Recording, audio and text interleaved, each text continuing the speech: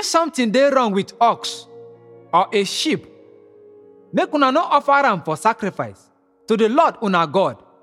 E no go like am. The Lord una God dey give una towns to dey live, but later, a man or woman for una town fit start to dey worship other gods, or even sun, moon or stars.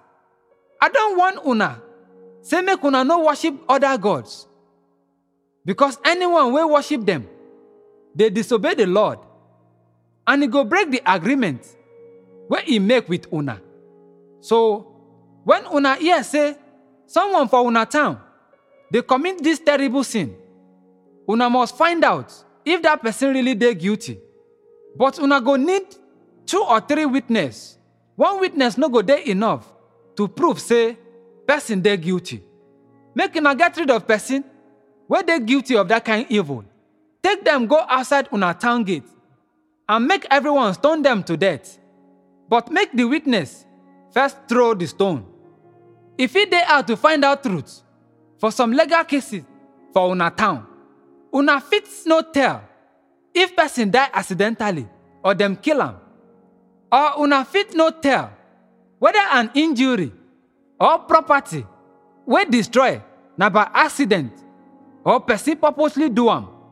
If the case dey too hard, make una take am to court for the place the Lord una God choose for una to dey worship him. Na one judge and plenty priests wey dey serve for God altar go dey inside this court. Dem go explain the law to una and give una their decision about the case. Make una do wetin dem ask una to do, or dem go kill una.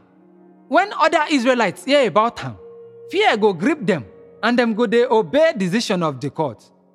People of Israel, after una don capture the land wey the Lord una God dey give una, and una don settle on am, una go say, we wan get king, just like other nations around us.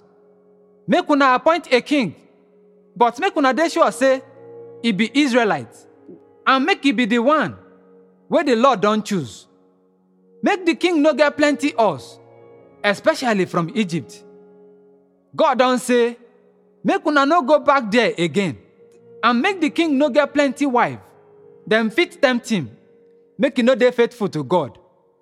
Finally, make the king no try get plenty silver and gold. Make the priest of Levi tribe keep the original copy of God's law. When anyone become king, make he go to the priest and write a copy of the law as them dey watch. Make the king dey read and obey the laws each day, so that he go learn to worship the Lord with fear and not think say he better pass everyone else. If the king obey the Lord's command completely, him and his descendants go rule Israel for many years.